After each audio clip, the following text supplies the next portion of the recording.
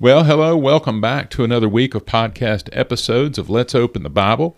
I'm here with my friend Albert, and I'm Russ. And Albert, thank you again for filling in for Gavin, the one who is just gallivanting around. I believe he's been in Ohio, and he's been a traveling man here of late, and so certainly could use our prayers for traveling mercies and just for some other things going on in that he's dealing with. But God is good, and he knows that, and so thank you again for being a part of this. One thing I didn't do, listener, if you didn't listen to Friday's episode, I sort of introduced Albert, but I want to give him just a minute to kind of talk more about his ministry and what God's called him to do and what he does and that type of thing. But if you have your Bible, go ahead and find Matthew chapter 24. We're going to read verse 14 in a minute. But Albert, just tell us a little bit about what God's doing in and through where you are and what you've had a privilege to experience and do. How long, by the way, have you been involved in missions? Well, we went overseas for the first time as career in 2004, and we were there until 2016, and we came back, and there were a number of reasons, but one, of course, was pretty important, but it wasn't the only reason, and that was that I had 96-year-old parents, and my sister is 4 years older than I am, so we needed to I could see her struggling to provide care, even though she had a lot of resources at the disposal, like CNAs and stuff. It's still a big job being a caregiver for 96-year-olds. Yeah, that's a lot. Well, my mom lived to be 98, and my dad lived to be 100. Wow. And he passed away in 2020, and then we have this pandemic. So I've been itching to get back for I was itching for the pandemic to get over with, and then to get back as soon as I could. And I had the privilege to go back a couple times last year. It was amazing. The state where I was in, my best guess, being as liberal as I can with statistics and stretching them thin, maybe 4 or 5% evangelical Christian. Where you were? Where I was. Yeah, wow. And that occurred probably within this 12 years that I was there. And it wasn't me, it was many people working in the fields. It was a lot of people. And God was doing a great work in that state. And then I come back, and they're all saying, well now this the opposition party that's against Christianity is telling us is now 22% Christian. Wow. And I'm Praise saying, God. whoa. But there's no way to measure that, although I do that sort of as a living part of my job is in the mission agency. But when the opposition says that it's a problem for them, then you know that God is really doing a great work, whatever it is. Yeah. And so that was just such a rejoicing time to go back and meet all my friends again. And then I got another chance to go back at the same last year. So I've been twice in last year, and we're going back again this year, and hopefully at least a couple times. So these are shorter trips now, right? I'm not going to be stationed there. When you're retired, like I am, the government pays your salary, and you do things for free. Right. Except you don't. You have to actually ask for people to support you as well, too. Yeah. Well, very cool, very cool. Mm-hmm. Thank you for being a servant and for serving the way you are. And I just celebrate with you that. Just think about this. One day, you're going to be gathered around a throne of grace, worshiping beside people you'd never met that were influenced because you were a faithful servant. How amazing is that? I don't want to think about that too much because of Matthew 23:2. Sitting in the seat of Moses, I need to stay humble. Yeah, that's right. That's right. Well, I'll tell you what. Why don't I pray, Yeah. and then you can read Matthew chapter 24, verse 14, and talk a little bit about that. This has come out of your devotions, is that right? Well, it's come out of my life, really. Yeah. Okay. Very good. Very good. Yeah. Well, let's pray. Father, we love you. Lord, we praise you. I thank you for Albert and for people like Albert that have been obedient to the call to go. Lord, we go because Jesus came, and he sent us on mission to be about the mission of reaching the lost. That is exactly why Jesus came. He said, I came to seek and to save the lost. And so, Lord, thank you for, Lord, just allowing us to be a small part of what you're doing here. And Lord, we just praise you and thank you. I pray for those that are listening, that they would be encouraged to also go and share the good news, the hope that we have in Jesus Christ. Father, you know the need. You know, Father, what the world looks like in terms of who has professed faith in Christ and who hasn't. Lord, we only know the statistics, and there's no way for us to know exactly how accurate they are, but it's frightening to me that every day it seems as though the percentage-wise, the number of people who know Jesus as Lord and Savior gets smaller and smaller as more and more people are born into the world lost and without hope. And so, Father, we just want to praise you and we want to thank you, Lord, and let your word guide us in truth. And so, Father, I just pray for this time that we spend and thank you for the opportunity to do this. Lord, we ask this in Christ's name. Amen. Amen.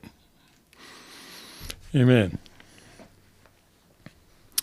Okay, so you want to begin by reading, right? Yeah. Okay. So, actually, my dear professor at Columbia International University, in his last sermon to us when we graduated in 2003, used this passage. This gospel of the kingdom will be preached in all the world as a witness to the nations, and then the end will come. And he's now with the saints in heaven, but he was a dear professor and a tough Greek professor, by the way. They usually Greek are. 3. Yes. But this gospel of the kingdom, he's talking about the gospel of Jesus Christ, which is that Jesus came, was from heaven, and was born as a child, lived among men for 33 years, and humbled himself and allowed himself to be crucified for our sins, was buried according to Scriptures, and rose again according to the Scriptures. And now he is ascended into heaven and waiting to come back, and he's right at the door. If we look at the signs in Matthew 24, he's right at the door. Yeah, it does seem that way. And so that is the gospel, and it will be preached. Now, being preached, you could say, well, that's already done. I'm a shortwave listener. I know about every Christian radio broadcasting organization that's been going on around the world since I was a teenager, and today as well. I really think that doesn't count entirely. Yeah. Because, first of all, not everyone listens, but the other thing is I believe it's God's intent that we do this through relationships, through face-to-face, speaking the words of the gospel to people face-to-face, because in that exchange, faith comes by hearing, and hearing by the word of God. Amen. And so it will be preached in all the world. Well, all the world is we interpret as every place. So one of the things that I do is I help on the team that evaluates every place in the world, but certainly from an outside the United States and Canada perspective, every place where Jesus is not known. And so will tell you Christianity uses the latest tools, and we have some pretty sophisticated tools that governments use for many reasons. To track where we know there's a gospel witness and where there isn't. And so every place has to hear. And then the next is a witness to the nations, and the nations in this sense is every culture, every tribe. There's some overlap between tribes and cultures, but for the most part, we wrap that up into a term which we call people groups, and we track all the people groups in the world. Yeah, actually, I was going to say at the seminary that I went to Southeastern Baptist Theological, and they've got a wall that shows the people groups, languages, the tongues, the different groups of people that are. They've got different categories, have never been reached, and they've got different categories of that. So some of those have been reached, but they're hard to reach. Some of them have never been reached, have never heard the gospel. And I forget the exact numbers. It seems like it's either 2,000 or 4,000 languages. More like 4,000. Okay. Yeah, I don't know the numbers exactly either. I'm too literary. I try not to memorize numbers like that because I know they're going to change. So I always look to the reference when I recite them. That's the value of groups like Wycliffe. Yeah, exactly. And what they're doing. They do a great job. And things like that. Yeah. And so these people groups, there are still in this world numbers of people groups where there is no Christian witness, and we're tracking those. And it's important to do so because you want missionaries to be called to places where Jesus isn't known. And so, our agency has been one of the several, I'll just say, and that focus on reaching the most unreached places in the world. That is our focus. And even when we're there, we were just in a meeting not a month ago, and we're looking at all of our people and where they are, and we're looking at where the Christian witness isn't, because we can see it. We got it all there. We've got the data. We collect it all. We collect a lot of data on this, and we're working with other agencies to do the same. So, good. So various denominations. Yeah. Okay. There's the one that we are where you can go and see any people group is called peoplegroups.org. Peoplegroups.org, and you can look on it. You can look at regions of the world. You can find out where the lost are, where they aren't, and all kinds of statistics on various people groups in peoplegroups.org. Then in North America and the I should say the United States and Canada, the place to go to is peoplegroups.info. Peoplegroups.info, and in peoplegroups.info, it's crowdsourced. But you'll see all kinds of people groups that have come into these countries from around the world. So we can be in international missions about,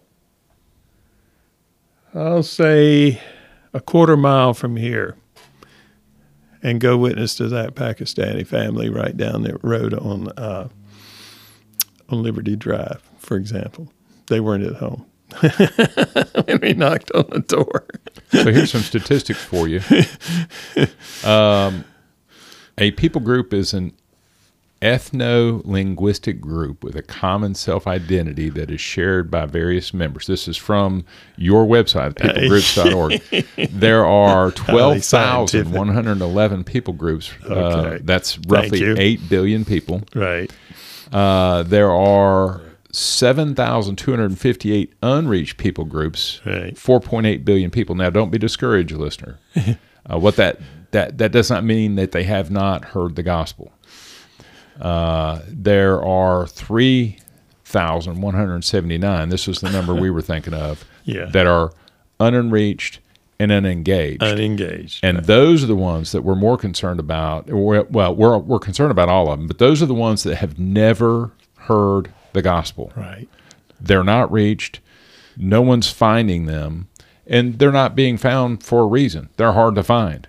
They're hard to get to. And there are 3,179 of those people, which roughly equates to 288 million people. And a lot of these are people that live in the bush or live in very hard to reach places.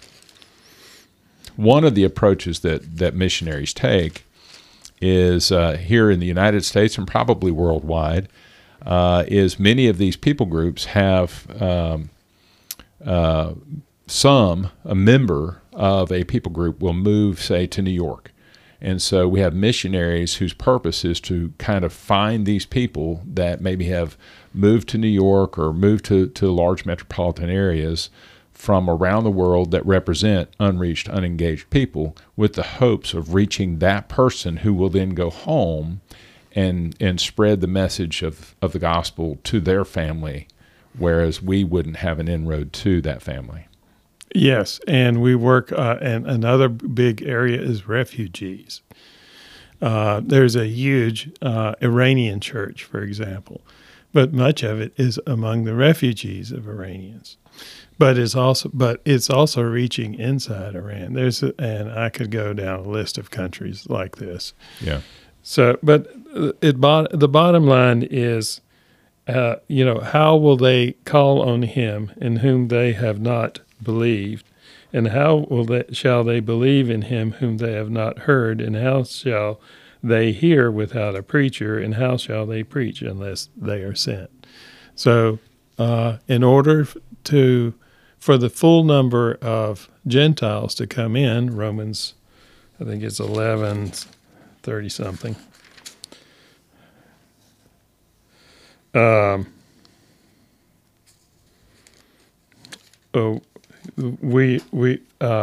going to have to send people from somewhere into these unreached areas. And Right. I think also it's part of God's plan, just as you say, he's sending them here. But what does that mean when he sends them here?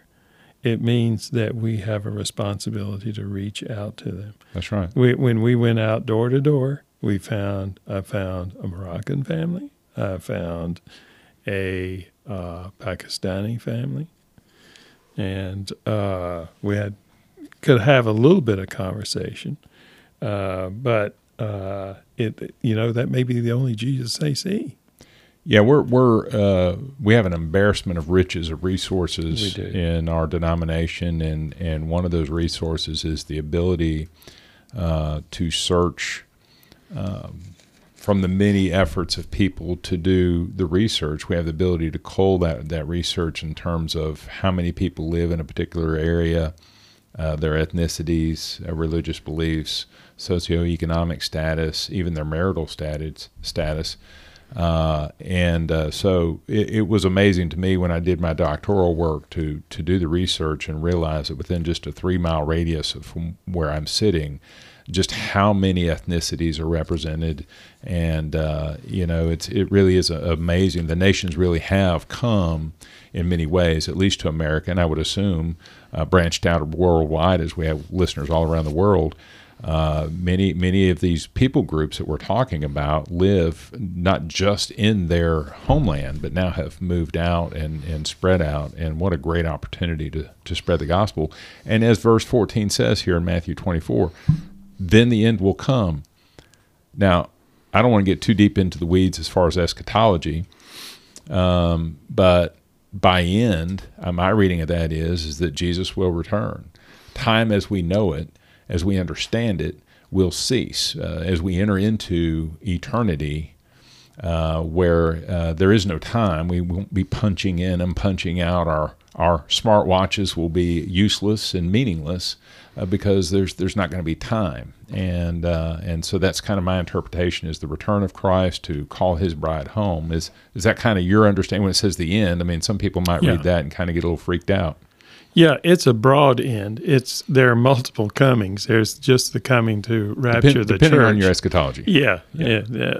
Rapture the church. Then there's the coming that to establish the millennial kingdom, and then the judgment and so forth. But the end is the big end. It's a big end. Yeah, that he's talking about here. That's a great and terrible day of the Lord that he talks about in Malachi. It is. It will be terrible for some. Yeah. Terrifying. It should be. And that's a warning. And we don't have that in our gospel message that much. We should. Especially in these times, we need to, I don't know I haven't thought a lot about how to get into that, but it comes to you when you're sharing. But people are going to have a choice, and that'll be maybe their only time that they'll have a choice, and then the end will come for them, and then they will suffer consequences eternally. I think that God is all powerful. He can certainly do. He can reach us however. There's no limit with God. All things are possible. But primarily, I think there are three aspects of the gospel that pierces a particular person's heart. One is God's love, one is God's grace, and then one is God's judgment. Mm-hmm. And so for me, and I've shared this on the podcast before, it was actually learning that if I took my last breath in that moment, I was going to hell. That's what pierced my heart. Now that may not. I've seen other people, whose heart was pierced because of the love of God for them, or the grace of God towards them, what Christ did on the cross. And so I think that love doesn't allow someone to be confused about the truth. No. And I think as part of our gospel testimony, we have to work hard to make sure that, how many times have we closed out a Sunday morning service and somebody there didn't come, they didn't make it back, they didn't live till the next Sunday? It happens. Yeah. It happens every week somewhere. Multiple places, somebody doesn't return back. The reality is we're all going to take our last breath, and it's too late. The other reality is there's a day coming when the end comes, and we don't know when that is, and it'll be too late. Yes. And so we can't play games with this reality. No. We have to be sincere, not manipulative. The gospel doesn't need us to inject ourselves here. Mm-hmm. It stands on its own. Romans chapter 1, verse 16, the gospel is God's power to salvation. Mm-hmm. But what we must do is we must make sure that we're representing the gospel. And we need to not be ashamed of the gospel. That's right. For it's the power of salvation. Yeah.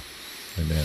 Well, Albert, again, thank you for what you're doing, for the work you're doing, and for joining us here and sharing this with us. I think this is such an important reminder that, it does seem that we're closer now than ever, but the gospel will be proclaimed throughout the whole world to all the nations, and then the end will come. And so the last time we had a missionary on, he talked about kind of his view, and it seemed like Sub-Saharan Africa was kind of the last great awakening, if you will, and that's one reason why he positioned himself there, and with the hopes that he gets to see something. You have a kind of a front row seat to see something amazing that God is doing, maybe. But nevertheless, listener, just continue to wrestle with these things. Be a bold witness. If you don't know Jesus, don't put it off. If you haven't accepted Christ by faith, it is by God's grace alone, through faith alone, in Christ alone, by Scripture alone that can happen. Don't put that off. Until we see you tomorrow, God bless.